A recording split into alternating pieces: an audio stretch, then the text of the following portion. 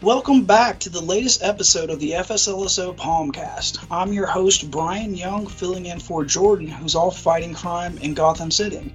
Of course, I'm joking about that. Jordan and his wife actually just welcomed into the world a new baby boy, so he's off changing diapers, but he will be back with us soon.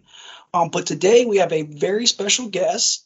We have Miss Ashley Khalifi, who works for Capital City Consulting. We've been wanting to have you on for a long time, and we finally got you, and I think now is the perfect time. So welcome. Thank you.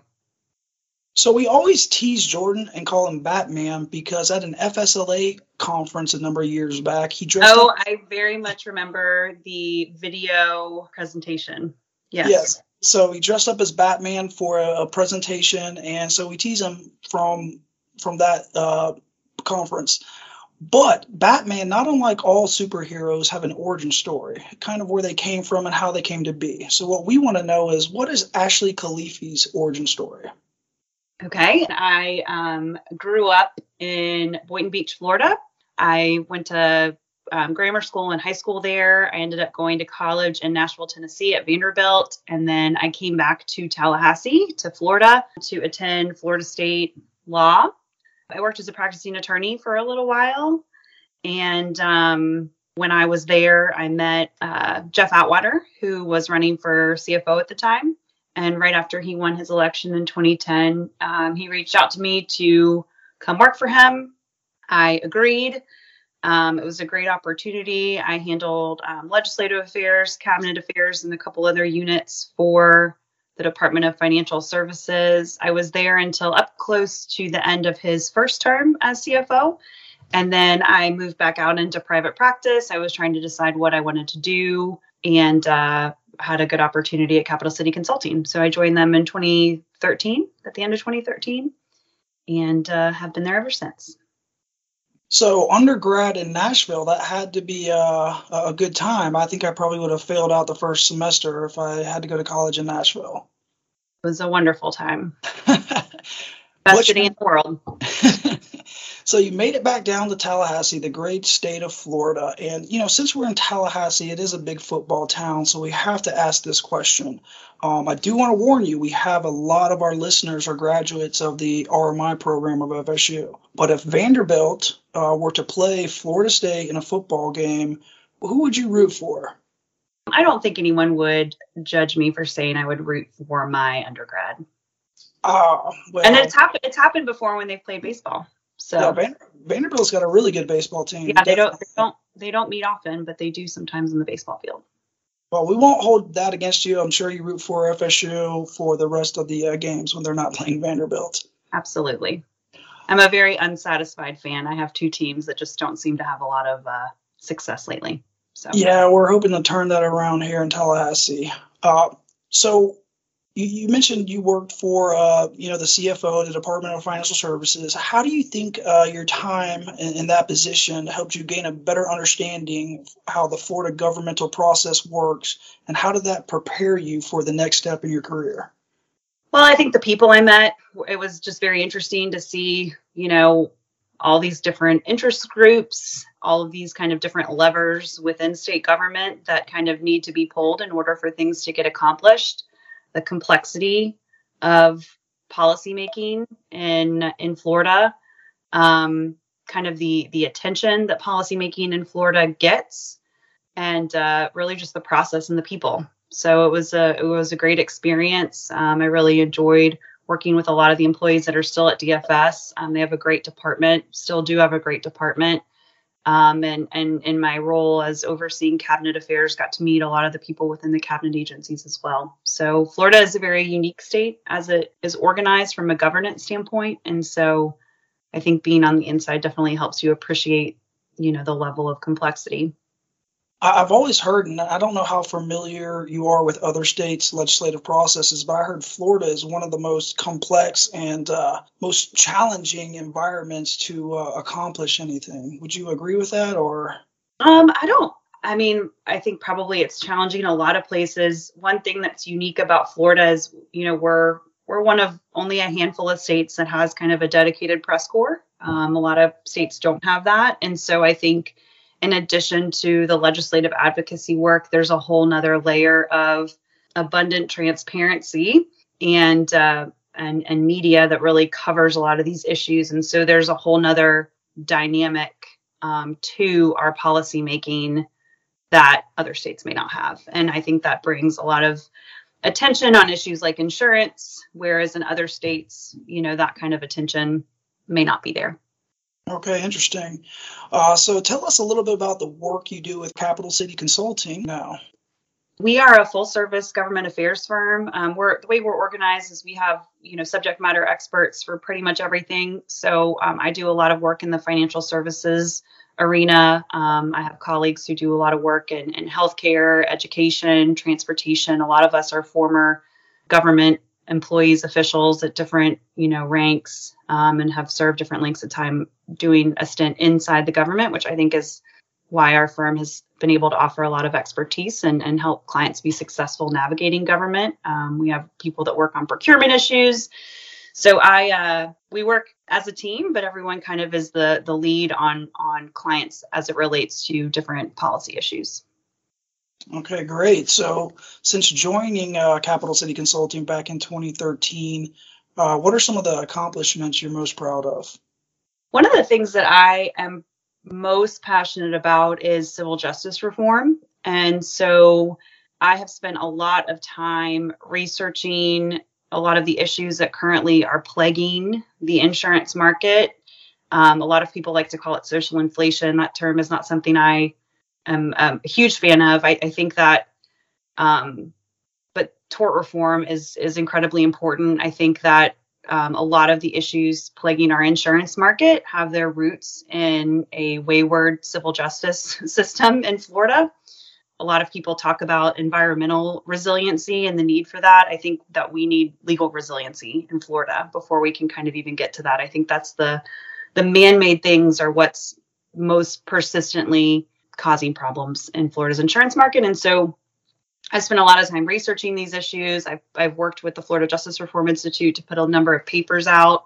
A lot of the data that you saw in the AOB conversation and also in Senate Bill 76 was data that I had prepared and put together. So I'm just proud that we've been able to add to that conversation and be able to accomplish things like curtailing the one-way attorney fee statute for the first time in forever. Which a lot of people thought was not possible. But I think when you had the right information and the right research and the right analysis in front of a lot of people, it started to make a whole lot of sense. Well, that's very interesting. So, I mean, you touched on a number of different industries that your firm works with. So you talked about banking, healthcare, education. But a lot of the focus that we deal in here is surplus lines insurance. And of course, you work real closely with the Florida Surplus Lines Association. Do you want to tell us a little bit about your work with the FSLA? Sure. I have been working with them for close to 7 years now. Our firm has been proud to represent them for a while. They're a really fun client. When you kind of work in the legislature, it's a part-time legislature. And so you have a lot of very talented and smart people, but insurance is not necessarily what they do. And so I think a lot of times when you go and talk to people about insurance, the first thing they think of is home or car. And that's kind of where you start as a baseline. And so what was a fun challenge with FSLA is how do we go into a member's office and say surplus lines and have them A, understand that what we're talking about, and B, not think it's scary. And I think that kind of the legislative strategy for a long time has just kind of been keep your head down and don't really make waves. And I think anytime surplus lines came up, it was very controversial because people were thinking homes, people were thinking cars. And so we tried to kind of lean into that challenge and say, hey, we want people, when we go talk to them about surplus lines insurance, when we say surplus lines insurance, if we can start at the baseline where they think big, unique, different, that is a totally different place to start than when they think house and car. And so when they think, downtown skyline, big amusement park, huge trucking companies, fleets of helicopters, we start in a very different position. And so what has been fun is really helping get that message across and get the value of surplus lines across to policymakers, even if they don't quite understand the market, which it's a very specific thing. I think that we've really kind of changed the general understanding of what this market does, which has been really interesting to watch. And I think you've kind of seen that play out just even this past session when there are a number of surplus lines proposals, which is kind of unheard of to see so many bills related to surplus lines filed, and people just have a generally positive reaction to them. So we've worked on a lot of things over a number of years as it relates to just helping the surplus lines market be a little bit more nimble, and reducing some regulatory burdens that really were serving no consumer protection purpose. And so we've had a lot of success with that. But I think our biggest success has really been creating a culture of understanding among Florida policymakers about the importance of Florida's surplus lines market and its value to the economy here. Yeah, and I think now would be a good time to kind of mention the difference between my office and the FSLA. Sometimes there's confusion between the Florida Surplus Lines Service Office, which I work for, and then the Florida Surplus Lines Association. Of course, my office is the quasi-governmental stamping office where, our main job is to facilitate compliance. We collect your taxes. Anytime you receive any surplus lines agent, once they receive a license, they're a member of our office. But if you want to be a member of the FSLA, it's a good opportunity because they're more they advocate for legislative changes, and not only changes that help the industry, but if there's negative legislation that will impact surplus lines business, you guys would like to get out in front of that. So it's a great opportunity to look from a networking standpoint if you want to delve into the association. So I just wanted to mention that to kind of let people know that the differences. They do have a website. It's myfsla.com. And I also think if you're a retail agent now in Florida, they allow you to be a member. So if you're a retail agent looking to meet some surplus lines brokers, it's a wonderful opportunity. Yes, we enjoy working with all different facets of the industry, from agents to brokers to underwriters. So come one, come all. So you mentioned one other item, and I think this is interesting. You say we have a part-time legislature where you have these people have regular jobs, and then they come and try to get a crash course on whatever particular subjects they are, and it mostly is because of term limits. So what is your overall idea of, are term limits good, bad, or are there positive, negatives? Like with anything, there are positive and negatives. You lose some historical knowledge, but it is great to get new blood and fresh ideas into the legislature. And so I don't think I could pick one or the other and say one is just abundantly better than the other. I think each have their merits. But I guess as a younger person breaking into this business 10 plus years ago, term limits was certainly helpful because, you didn't have this kind of chairman who just was there for 25 years, right? And kind of had their way of thinking, and that's all kind of everything stayed in that lane. And so I think fresh ideas, new ideas are good. I think also new talent and new blood is also a really good thing. Speaking of the legislative process, we just wrapped up the 2022 session. It seemed like there was a lot of surplus lines issues that were proposed, and they were moving, and then things sort of kind of fizzled out at the end. Do you want to kind of give us an overview of what happened with this legislative session from an insurance standpoint? Sure. I think everyone is very well aware of the very persistent problems that exist in our property insurance market. The legislature in 2019 passed a bill to not necessarily curtail the use of AOBs, but to regulate the use of assignment of benefits, and basically said, hey, you can't just sue over an assignment of benefits as an assignee, and if you win 1 cent, get all of your fees paid for, and if you lose, get nothing, and not have to pay the insurer's fees. And so there was basically a framework put in that says you have to win by a meaningful amount in order to get your legal fees paid for, because it is my belief, and it is the belief of others, that the one-way attorney fee is kind of the fountain of a lot of mischief in our property insurance marketplace. So in 2019, that passed. In 2021, the legislature passed a bill called Senate Bill 76 that related to what I call true first-party lawsuits. So AOB lawsuits are actually first-party lawsuits, but I call them kind of fake first party lawsuits because the policyholder is not the one bringing them. And they put kind of a similar framework for legal fees for true first party lawsuits in Senate Bill 76. I think one of the challenges that you're seeing is, we have a statute of limitations that's a couple years. So you're seeing, old losses continue to be filed, but you're also seeing just this very egregious behavior from a fairly small number of attorneys who file hundreds, if not thousands of lawsuits every single year. Some of them, based on my research, are not following the pre-suit process the way that it was intended to be followed from Senate Bill 76. And so there's just a lot of frustration, I think, from people who say, hey, we passed these bills and we expect to see relief. But the problem is that relief is slow because of the way some of these laws have been implemented, because several lawyers who have a vested interest in kind of keeping the status quo have been challenging different parts of the laws, and some of them just really are kind of willfully non-complying with them. And so, right now, the coverage du jour that everyone's talking about is roofs. I know everyone remembers when it used to be mold or pipes or sinkholes. Right now, roofs seems to be the one that the trial bar is really focused on exploiting, and I will use the word exploit very intentionally.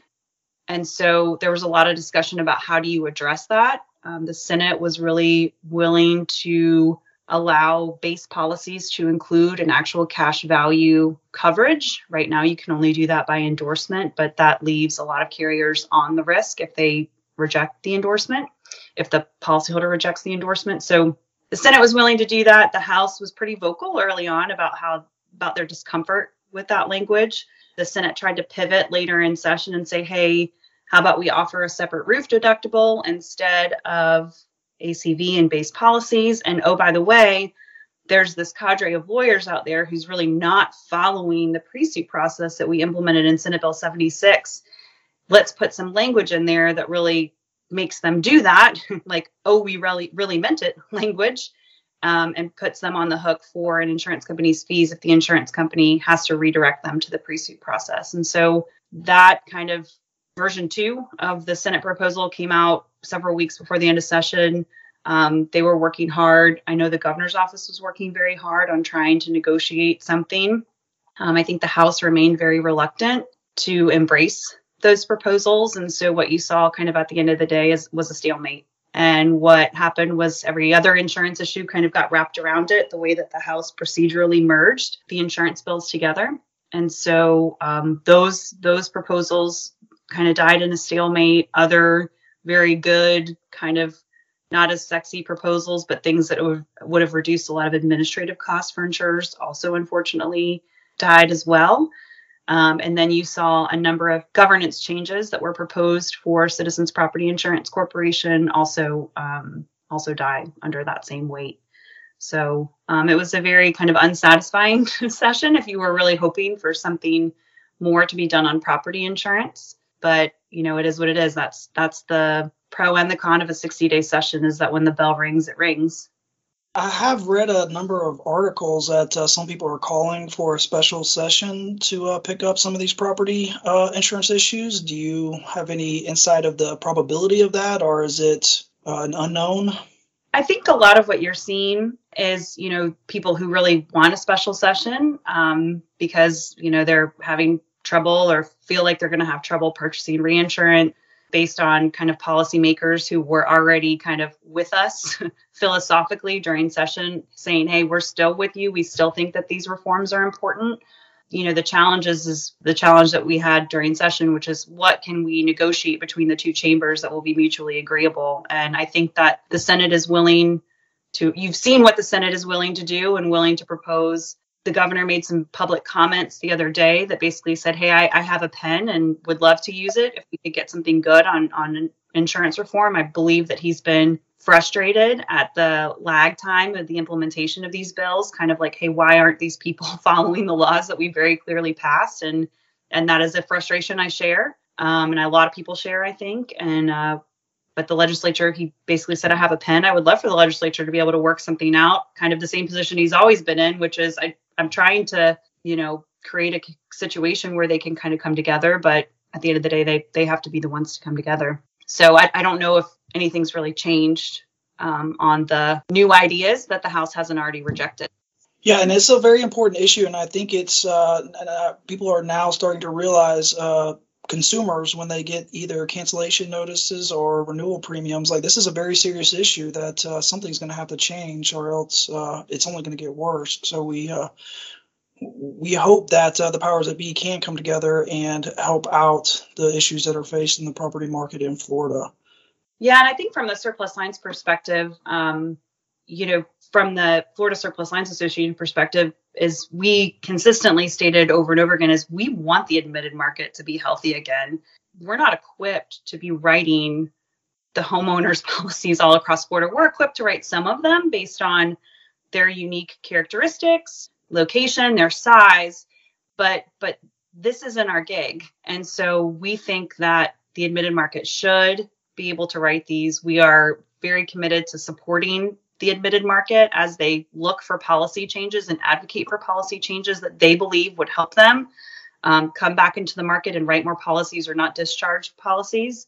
And so, that's kind of been the Surplus Lines Association's perspective, which is, hey, you need to restore this admitted market to health. This isn't what we do. We can do some of it as appropriate, but the admitted market really needs to take the bulk of these policies. And oh, by the way, for the ones that are super unique or are super challenging, the worst thing you could do at a time like this is take away our flexibility to design policies for those risks that the admitted market just can't bear. And so there's a reason that these policies are coming to us, and you need to be able to give us the tools or not take away the tools that we have to be able to design some type of policy for them, because some policy is certainly better than no policy. And so we are hopeful and supportive of hopefully getting something done. I know everyone's watching the June 1st date very closely to see how some of these reinsurance contracts go. And so I think, we'll know more in a few months. Yes, absolutely.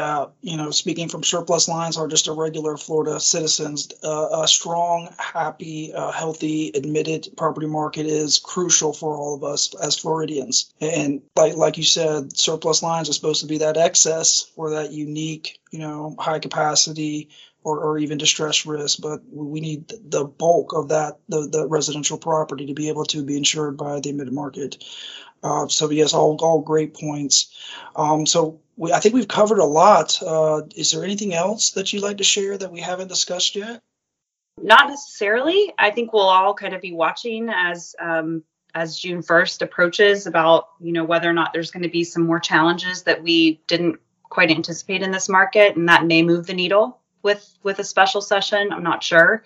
I think for people who are motivated and are wanting a special session, I think kind of the best thing people can do is brainstorm new ideas that we know haven't been proposed yet, and see if maybe those can get some traction, ones that people think will be effective for this market. So we can talk about other markets. I think trucking is an issue that is getting a lot more traction in Florida. I think the Florida Trucking Association has done a good job of explaining some of the challenges that they're facing from a cost and insurance access and availability standpoint. I think that's something to keep our eyes on. I have a lot of hope that the next two presiding officers who will take over after the November elections will be very focused on civil justice in a way that we've not seen before. I think they're going to be focused on a lot of things, but I think civil justice, being attorneys who've practiced and who have dealt with business issues over the course of their careers, is something that they have a lot of muscle memory kind of coming into their leadership roles on. So I'm hopeful, and we'll just hopefully weather this man-made storm, until then. Okay, well, thank you so much, Ashley, for being our guest on today's podcast. And for everybody out there listening, be sure to subscribe and follow us on social media. If you have any questions or have any topics that you want to have us talk about, please email us at outreach@fslso.com. So thanks for listening, and we'll see you next time.